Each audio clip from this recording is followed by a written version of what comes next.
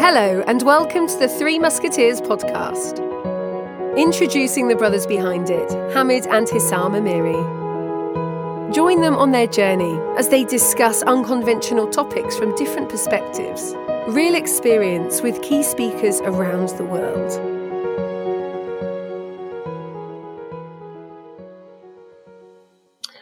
There you go, we're live now. But we're not technically live. We are live on the World of... It is recorded. It is recording. We're live on the World of Podcasts. Alright. So it has been a week, 10 days, 18th is launched, eh? Yeah, Thursday last week. Yeah, so 10 days exactly today. Tomorrow on Radio 4, Book of the Week. Yep. How does it feel and how has the response been from people? How does it feel? So, it still feels unreal.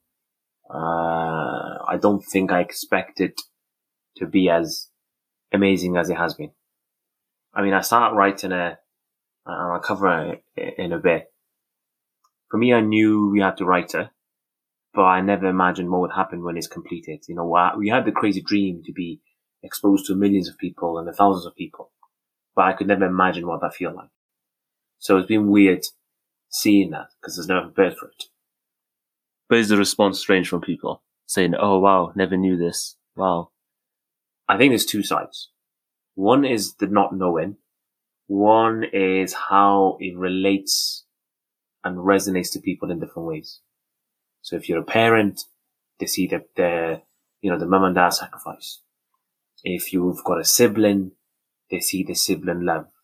If you've got, if you've been affected by COVID-19, you see the NHS. And that's the beauty of it. I think he talks about different points across the book and it resonates differently. That's true, because when you were doing Refugee Week, somebody said, how does it feel like at the age of a 6-year-old? Now me going back, or you going back, you never thought, oh, how does it feel like being a 10-year-old or seeing a 10-year-old go through what you go through? No.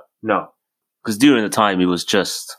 It's your life. It's your life. Yeah, you live through it. Yeah. What's different is when you look back and you reflect, is what I said to you before, is when I'm reading the book as a reader, and I'm reading about these characters. So I'm reading about Hamid, I'm reading about you, big bro, mum and dad. And that's when you realize, oh, that actually wasn't normal. And that's crazy. And that, whoa, that was a really close call. How is he staying sane? How are you staying calm? How is big bro not showing any signs? That's a bit surprised me. So there's a lot in the book which is not mentioned, because it's 80,000 words. Yeah. So there has to be part of it which has to be simmed through. So Russia, it wasn't just a chapter in real life. No, Russia was a few months. Yeah. I mean, we learned a few Russian words when we were there. I think we learned more than a few. By the time we left, I think we could get by. Yeah. Speaking Russian. I think what I didn't cover too much in Russia, we went out after a while, we started going out, on regular basis. And Russia is you could feel people looking at you differently. Yes, because this is 2001 we're talking about as well. There's less. Yeah, this is 2000, 2001. But you got mum with a scarf. You got all three of us with dark features. Obviously dad blended in because, of dad light features. And none of us had Russian hats. So you stood out if you don't have a Russian hat in Russia. Yeah, but not only that though, like that weather wasn't for us. So we all, I remember wearing 2 pair of socks, two trousers, two this, two that. Russia was a horrible place for a child looking back. Do you have any specific memories? Do you remember the apartment flats in Russia, where you go meet the smugglers? So I remember the apartment we stayed. Yeah. You had a lift that smelled of weed, if I'm being polite. Yes, probably weed as well, but I didn't know what weed smelled like, so. That even, yeah. And then you had and it's in the book. So I mentioned the huge metal door that opened. Prison gate door. Yeah. Then you had 2 additional doors, so like the apartments, and then each apartment had like really, really thick doors. And obviously where we stayed wasn't, the top end of Moscow, because those apartments, they were like rough apartments. I mean, if any apartment got 2 doors, it's not a safe place to live in.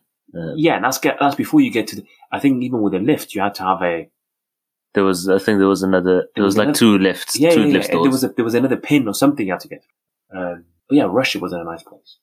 3 months you stayed there. Do you remember anything specific about Russia? Outside watching KIT, the TV show in Russian? What do I remember from Russia? I think for me, which obviously you slept through, was the night that I thought we were going to get robbed. I didn't sleep through. I woke up. Yeah. So you there with the bat, Dad there with the saucepan. What was the saucepan? Was it Dad? I think it was a saucepan. And I just remember going, I'm going back to sleep. Yeah, but if you, looking back, you were what, 7? But yeah, 6, probably 6 months. So you wouldn't know how to process that. And that's not me, saying you couldn't, but you're a 6, 7-year-old kid. You've just woken up like 2, 3 a.m. in the morning. I think for me, I've put this in book. It stays with me because I remember shouting help in the outside window, and then some of the neighbors responded. But then also, our Russian was how to get by. I didn't really thought of the word, we're getting robbed. Can you help us? We couldn't call the police because obviously we were illegal already. And then I remember just going, all right, 2 big Russian dudes are going to walk through, because you see how big people are, because you've been there for a while now. And in my head, I'm like, 2 big people are going to walk in now. I'm going to somehow try to hit the knees and then go for the face. So it just played a scene in my head, visualizing how I'm going to try to track that. That's what saves me about Moscow. Is that the most scariest thing in Moscow, Russia? Or getting robbed? I think scary was that moment. That night. Yeah. Because I could just see by the door. Obviously, if you read the story, you know what happened. Spoiler alert, don't say. But that was the scariest. Where we got robbed, and again, without going into much details, and I've said it in the radio interviews, that probably shaped my way of thinking for many years later, because it was a stranger who was being nice. Yeah. Moving on straight from Russia, we went to Ukraine. What we call at the moment now the mafia guy. Yeah. With a gun, pistol, or whatever it was. Yeah. So we've done the jungle. You've done the jungle. That's the other side of the jungle. We're staying in the all green apartment. That is what I remember. All green and Cartoon Network on the TV. I remember the all green. And I think I've mentioned in the book. I remember the all green. And obviously the guy comes up, I don't know, after only a few days, one longer than that. Yeah. And we straight away, I think he was talking to Dad, explaining, the passports and everything. And again, I don't want to, give away the story. But there's one I spotted, or I think we all spotted the gun. Yeah. And I just was like, oh. And there was something about him, like, I think the word now I'd be using it. He had a swagger about him.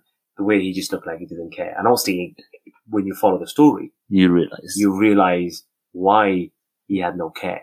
And hence the fact that we said, he's mafia. So yeah, I think, I don't know, you kind of feel like you're in it, you live in it. You watch KIT, I think in my head, yeah. See this guy, action, character, all that stuff, yeah. Then you almost get robbed, almost get, rushed into the house. Yeah. Then you get robbed. Then, the jungle, staying in the barn, all that stuff. So I think somewhere along the way, and I think you mentioned it somewhere in an interview, I don't want to say it became like a game, but you had to almost treat like... It's like a big adventure. You know what was going on, but you couldn't... You had to make it to feel like a big adventure. Yes. To probably not lose the plot. Yes, that's true. Because further on, like the last stages, we talk about France and Calais. Calais camp. There's not that much in detail in there, but this was before jungle, because it was the physical metal. Yeah. One of the adventure games that I remember is that mountain by the France wing we used to race up. Before we literally tried to jump on the train on the day, we were racing up and down the mountain to see who can go quickest to the top. That little hill. I don't remember that. It's literally next to the Calais camp. Oh, is that when we were leaving or just outside? Just outside in the daylight. Yeah.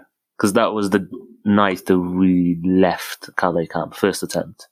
Well, you talk about the first attempt, and again, I don't know how much detail I've gone in the book, but do you remember there was tons of groups from many different backgrounds, different. Yeah, there was different groups. Obviously, every traffic handler had their rate, and they were like, "I'll take you," and you just picked someone that you thought were the right person. Yes. And I remember people getting caught, flashlights. Yes. And we all had to duck in like the motorway.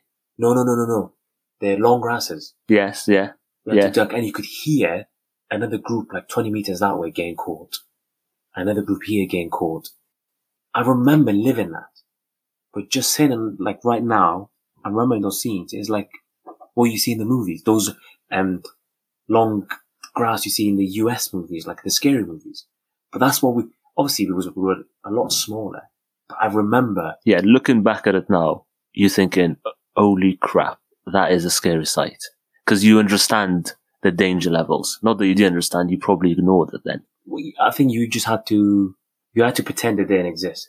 Because I remember running across the motorway in France, in the middle, and then ducking. And hide between the two metal barriers. Barriers, yeah. And then run across and then go into huge lorries, containers with like 50 other people. That's the second attempt. Yeah, and then go into different other containers and different. Yeah. The only scene I can explain this is like literally a movie of non-stop or one Taken, like when they move in new stuff. In the book that's mentioned, I talk about we go into. I think we were one of the last ones. Yeah, because the first container. Because when they opened up, we saw 40, 50 people. Yes, and then we were I think we were 4th, 5th group then as they were sort of checking it, that they were taking them out and saying, you go here, you go there, you go there. But yeah, that's the thing. When you talk about it out loud, like I can visualize it. I remember that night crossing, there were like, concrete, sort of blocks. Huge blocks. We hid in the middle. Yeah. And there was no cars anyway, so I don't know why we were hiding. I remember what was really freaky is when we went legally back to France as a holiday. The first time. And driving on the motorway, and I was going, holy crap, we must have done this. Yeah, because your mind just triggers off. And that's the bit is weird, because you talk about, coming back legally to France. Not just that, though, just reflecting back. I've said this quote somewhere else. If someone paid me £1 million to do that again, I wouldn't even bother. It's just not, obviously we had to do it. It's not something that you would take it lightly. It's last resort. No, exactly. It's like all options are out the window. This is your only option, and you have to make it. Yes. And I think I had a question today, talking about refugees, how do you want to, the whole topic of refugees. And it's just, the sentence you mentioned there is, for us, I can, say, I can't speak for everyone, so I'll give a personal perspective. For us, it was a last resort. Yeah. It's not an adventure like in Disneyland that you go, oh, let's all go illegally across it, because the stories that you hear, people getting kidnapped, people missing, people getting killed in the jungle, people being peed on if you're on the lower tier of containers. Yeah, but and it is mentioned a chapter in there in Ukraine when there was a group of people. When I found out one of the families, they lost their daughter, it's sex trafficking. And the thing is, though, if you're a family and you're a parent, your mom and dad, none of us obviously are, parents. But imagine if you're our dad, right? And when I was younger, I always wanted a sister. I always wanted the older sister, so I can go to her and not mum with my problem. As I got older, I wanted a younger sister. Yeah, but I remember at that moment in that jungle, when I heard about what was actually going on, I was like, I'm lucky we don't have a sister. What are you going to do when the guy's holding a machete and says to a dad or a mum, I'm taking your daughter? And if you say no, you risk everyone else in your family. If you say yeah, you're in a way giving a daughter away the wrong word. But what other choice do you have? And that's horrible to be in that situation when you can't control it. No. And that's the bit is not mentioned on the news. And what's crazy is now looking back and seeing or hearing stories, you think, holy crap, that could have been me. Oh yeah. I remember when we were in France and there was a guy who had 15 attempts. There was an Indian guy who had 15 attempts. Yes, I remember that. Who, became friend with dad. He had like 6, 7, 8 attempts. And you're right. He was there for a few months. And that's, you look back and you say, do you know what? We were actually, like, someone read the book, they go, wow, that was horrible, that was horrendous. When I read that, I said, wow, we were so lucky. That we made it. Yeah, because I'm looking at it from a different perspective. Yeah. Because I don't think many people know is, in France, when you're just about to go on the train, remember Dad said, if you jump on the train and Dad misses the train. Yeah. Literally go in there in the UK and say, I lost my dad on the way, and give your names and details. So you were prepared in a way, not as much as prepared as in go. No, I know, but can you imagine, 10, 11, 7, 6, mentally trying to prepare for that situation? No. Looking back at it now, I think no. I think young Hassan was a soldier and super brave. This Hassan would back down and be like, no, I'm not.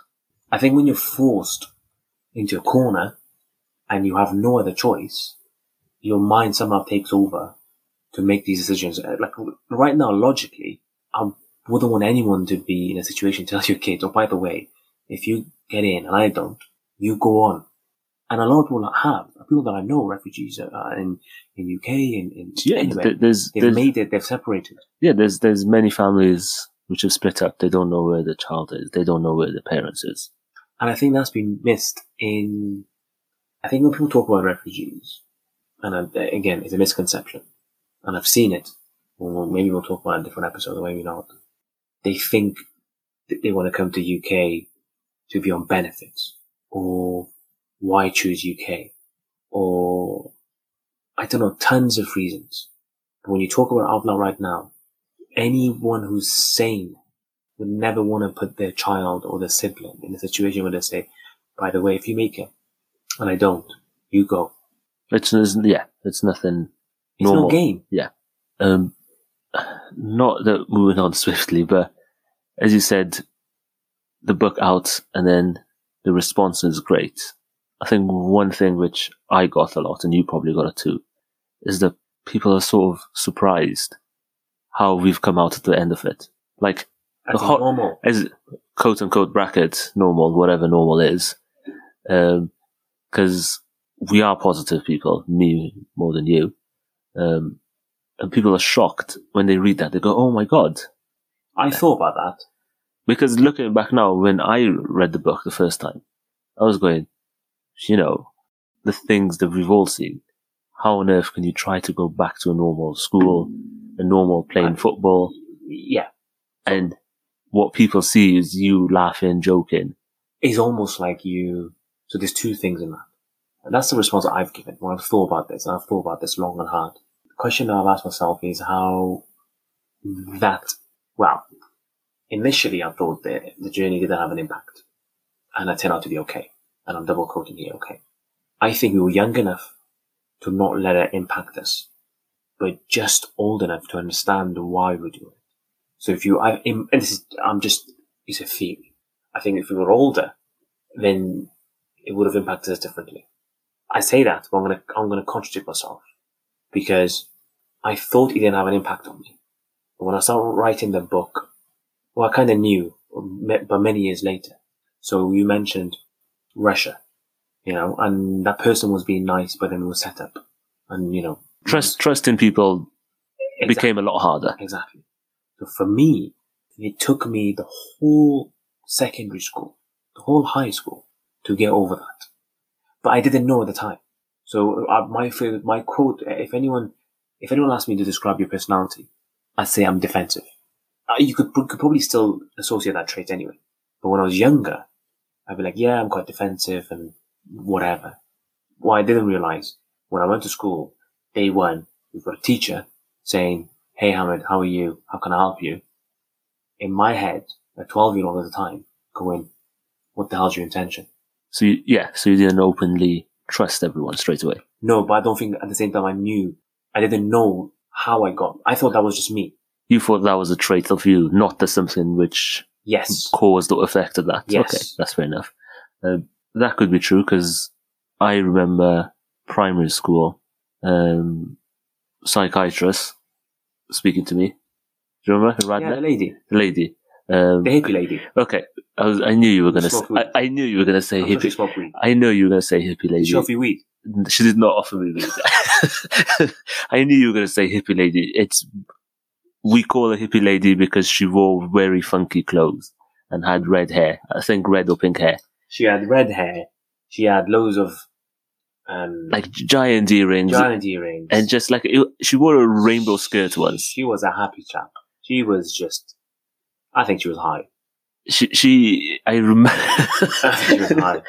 And I remember her saying, "Do you want to talk about like what you went through?" Yeah. What did you say? No, because she failed after 3 sessions. She stopped after 3 times. So you're banging your head on a wall. No. And she was like, "Oh, okay. Whenever you're ready." I think probably something like that. Whenever you're ready to talk about it. But I think at that time I was like, "Yeah, I don't want to talk about whatever." Because even when you went to school, you wouldn't openly say, "I'm a refugee," or "I went through all this." No. It took a while to actually come up and say, "I'm a refugee. I came here in 2001 and I went through all this journey."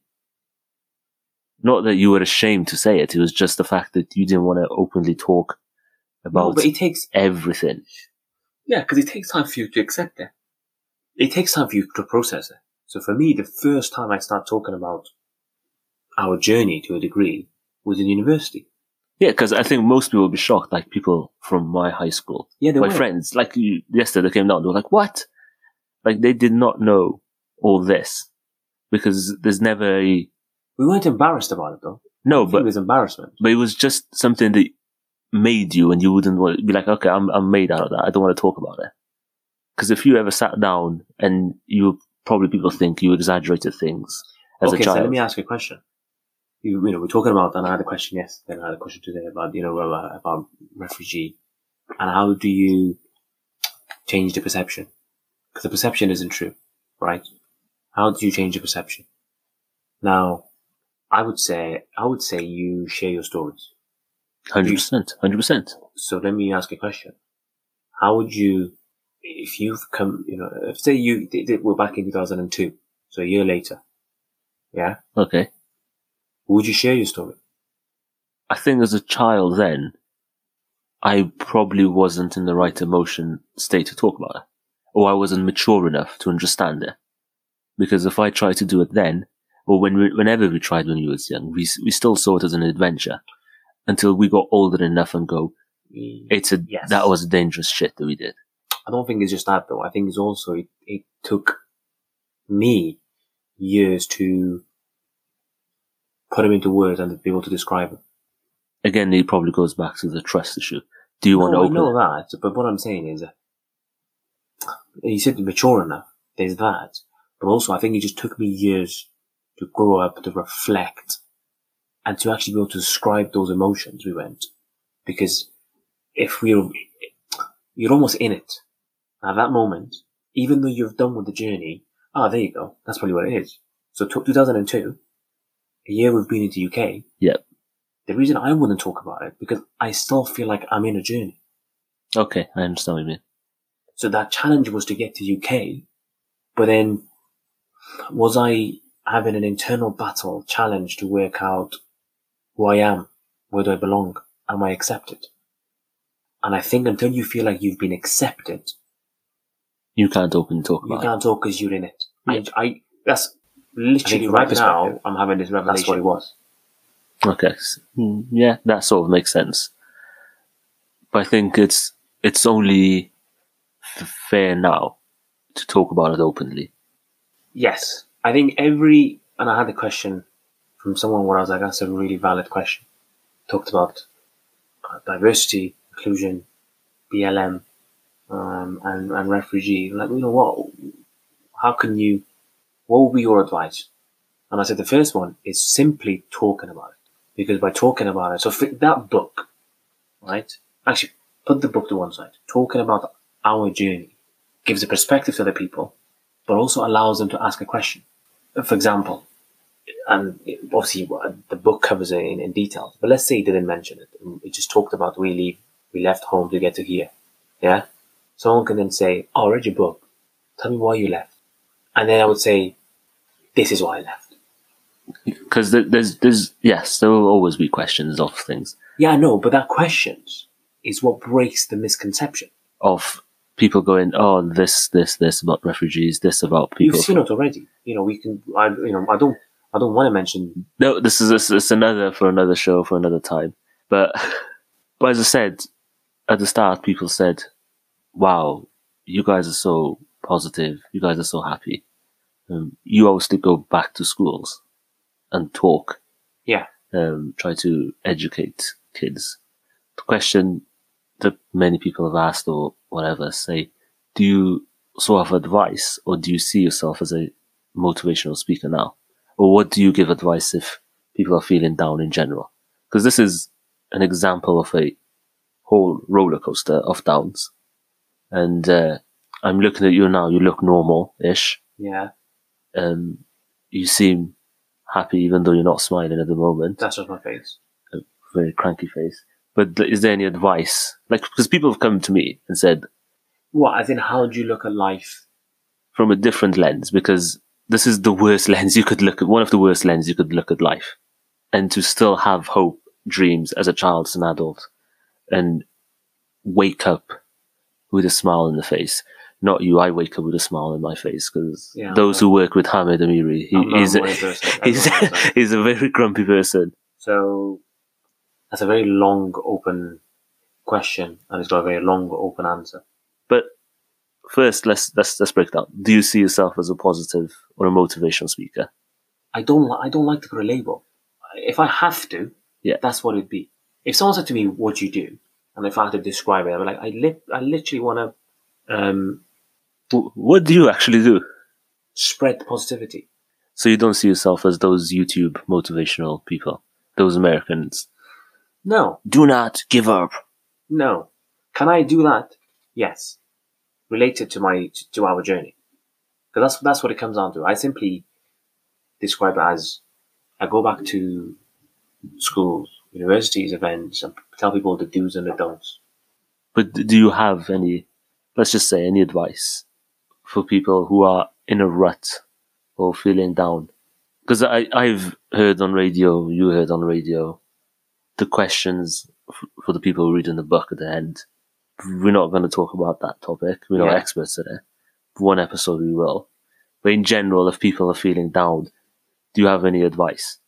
Because we outside this book, we've all had our low moments. I don't know if I think you mentioned that you already tapped into it.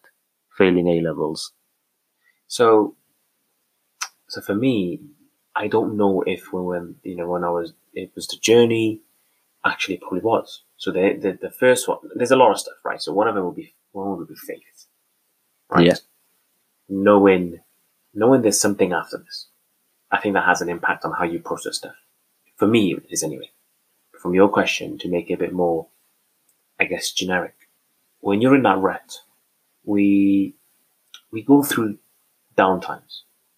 We go through horrible moments. But what we tend to do as human beings, we want to forget about it. We want to lock them away. We don't want to ever think about that lowest moment you ever had. I started to process it differently over the years. So I remember the low moments. So if I'm going through something right now, I reflect back on my lowest moments. And I say I've gone through that. And if I've gone through that, I can go through anything. This is nothing. So you saying the filter, they're happy, waking up happy and smiling. You don't do I that. don't. You don't do that. I don't. Look at a life with a positive view, right? It's still waking up, metaphorically. Not me waking up being happy. But you know what I mean? I still want to help people. Yeah. I always look back and I say we went through that as a family and individually. Then that's not the only one though. I didn't look back at another lowest moment. I went through my A-levels. I failed everything. That's openly out there. It's an No, article. but what I haven't mentioned in the book, that hit me very, very low because I was competitive. I was a popular kid in school, being a troublemaker. I thought in school I earned people's respect, but it wasn't.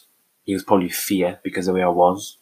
The people I hang around with, they're still people. They're my best friends, and they always will be. But we had a rep of being troublemakers. So in my head, I was untouchable. Until you got Until I got my U's, and that went all the way to the lowest.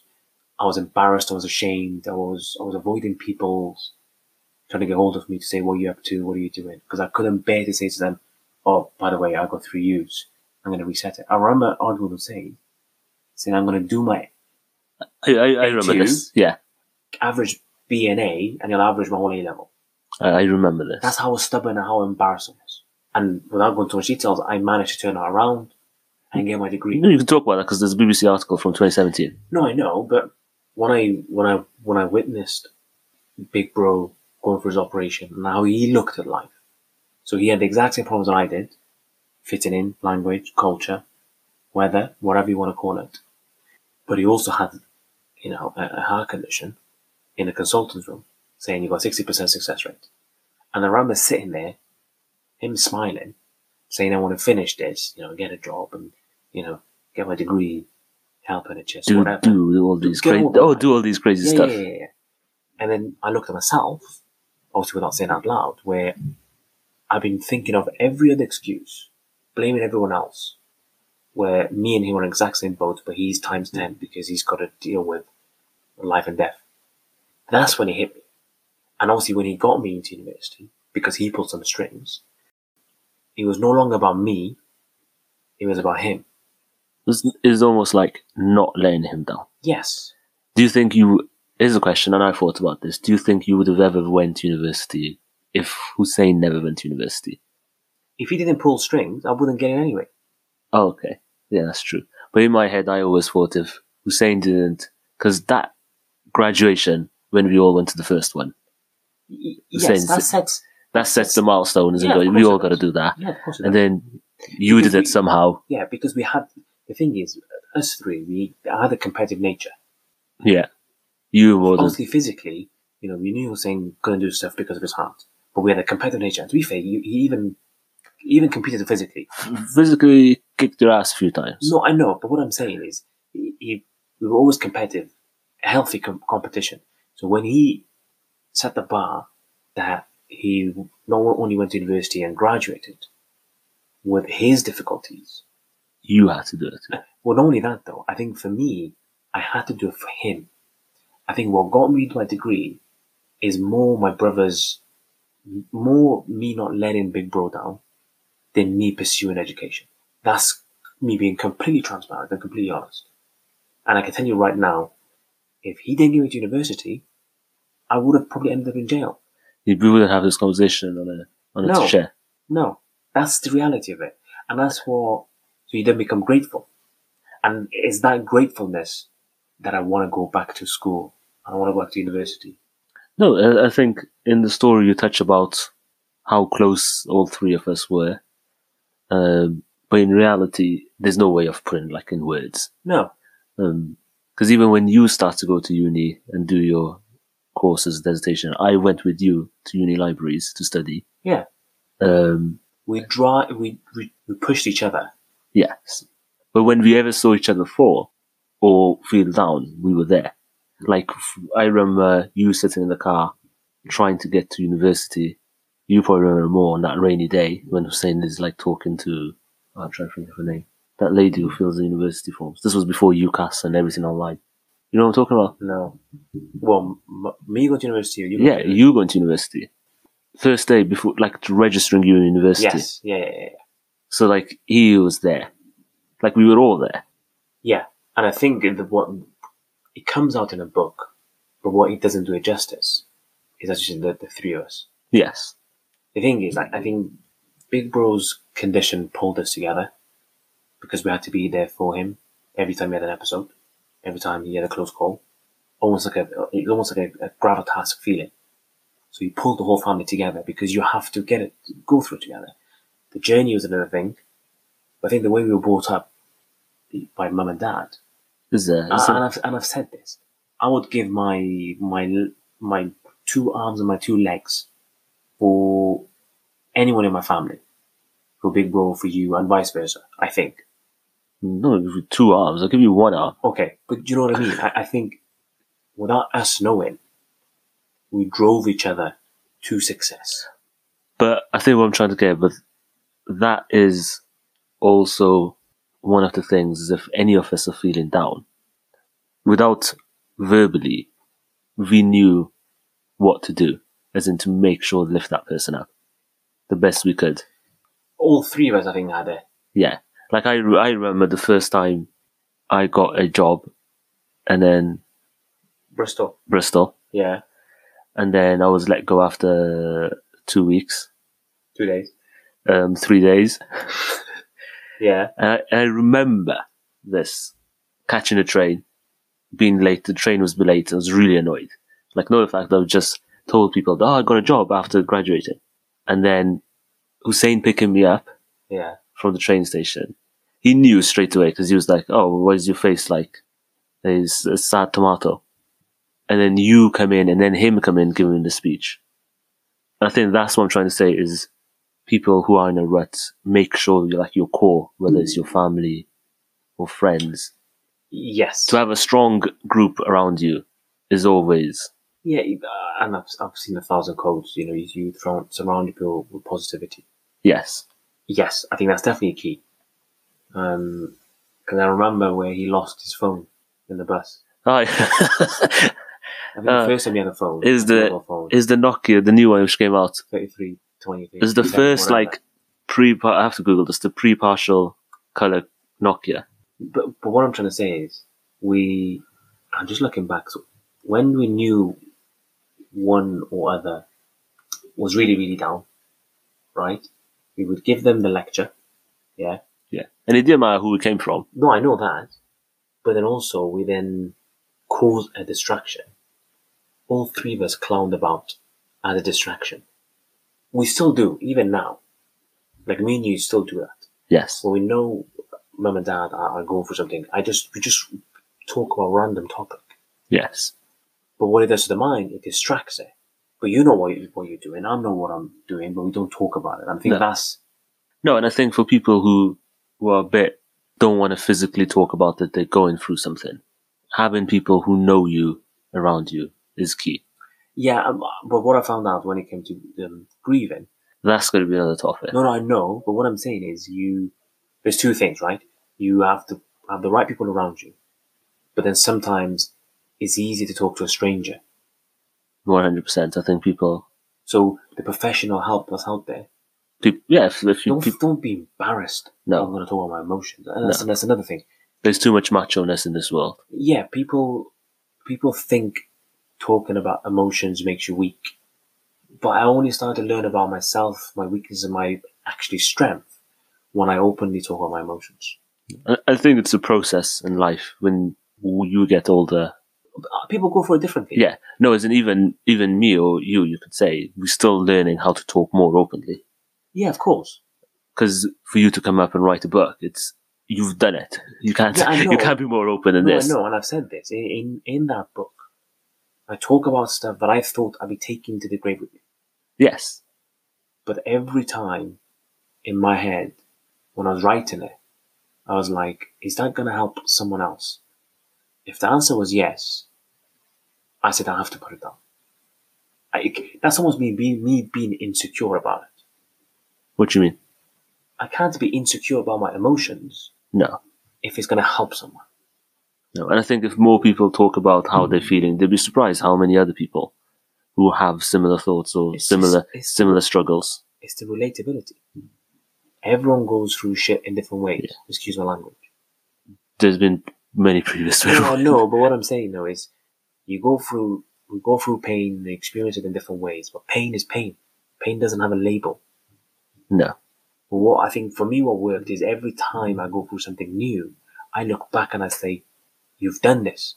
So to your question, someone who's going through it right now, right? Is this truly your lowest moment? Or you've gone through something else, you've locked it away? That's my question. If you've gone through it and locked it away, look back and say, that was me, gone through it, and I turned out to be okay. Yeah, so 100% I can go through this. Exactly. The other one is, if this is your lowest moment, no, this is now your new benchmark. You won't go through this. Because for me, my lowest moment was A-level. Yeah? But what changed for me in 2018, that became my new lowest moment. Yes. But now every time I look back, I'm going, you went through this.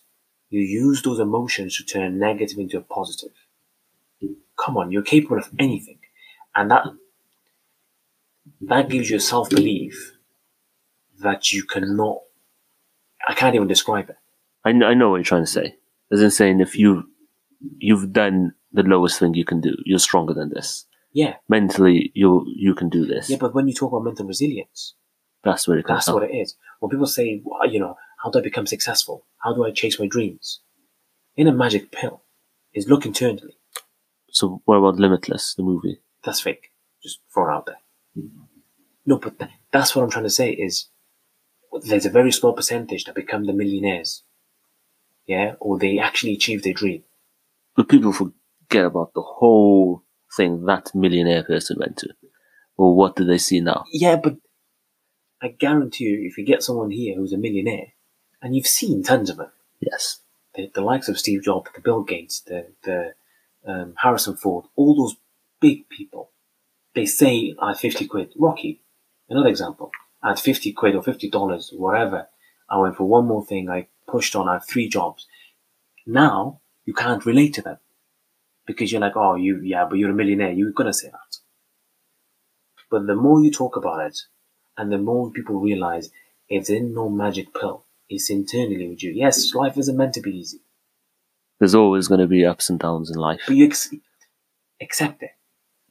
Accept that right now, life isn't going to be easy. It's going to be ups and downs, but how much do you genuinely want it? And this is when it comes about motivational speaking and being those people on YouTube. I'm not trying to give a cheesy message, but the reality is, how much do you genuinely believe in it? So we believed we had to get to UK, right? Yeah. You mentioned earlier the close calls, the Russia getting. I just touched a few. There's thousands. No, I know. For 1 second you thought you're not going to make it? No, because you have that hope and that dream that you can do it. So what did you do? You filled yourself with that almost like untouchable, that whatever shit we face, we're going to get through it. Yes, because I told you there was like many scary moments, but I remember. So my question to you: so you've done that when you were 7 or 8. I think people forget how mentally strong you are as young. No, I know, but this is my thing. So if you've done that, you're 7 years old. Yeah, you've managed to convince your mind. Whatever I go through, I'm not going to break. You didn't cry along that journey. I didn't cry at all. That's on The Voice. No. What I'm saying though, in that journey, you're a 7-year-old kid. You've seen all that. You didn't cry. So somehow you've set your mind gone, I can do this. Block everything out. We'll get through this. So if you can know that you're 7 years old, yeah, your mind isn't even mature enough yet. You've grown up, and now you're in your 20s. You're telling me you're not capable of saying, I've got this. I'm going to chase my dream, no matter what happens. That's a valid question. That's just very true. If you can do it when you're 7, I'm sorry, if you're 20, of course you can do it. And that's what people need to realize is we're capable of so much more. We don't give ourselves enough credit. Like 2018 was a horrible year. It's the worst year ever. But when I look back, and it's not even covered in a book, when I look back how we dealt with it. It wasn't a normal way. And I never forget our conversation. Me saying to you. No, as I said, that grief and thing, we will have to talk about it. Yeah. But as you said, you can do anything if you put your mind into it. I know it sounds cheesy. But it's true, if you put factual things, which it's in the book, or when you look back at it now, Yeah. it's true. But as I said, having a strong foundation around you is key. And people shouldn't be afraid to speak up. Yeah, and if we're gonna, so let's end this, yeah, with one of my cheesy taglines. Yeah? I'll decide when to end this, but go on. Okay. Reflection leads to perfection. I've reflected back in my time and what I've gone through to realize what I'm capable of. That doesn't matter where you've been. If you speak the language, the culture, the race, the religion, the gender, none of that matters. Everyone's got that mentality if they tap into it. If they realize the key is simply to look internally, process it, accept it, and then chase your dreams. Wow, we're going to end it there. I know you said a few words, but it turned out to be a paragraph. Sorry. But there you go. Thank you for listening to another episode of The Three Musketeers, hosted by Hamed and Hissam Amiri. Don't forget to share and follow, as more thought-provoking episodes with guests around the world will be appearing soon. See you soon.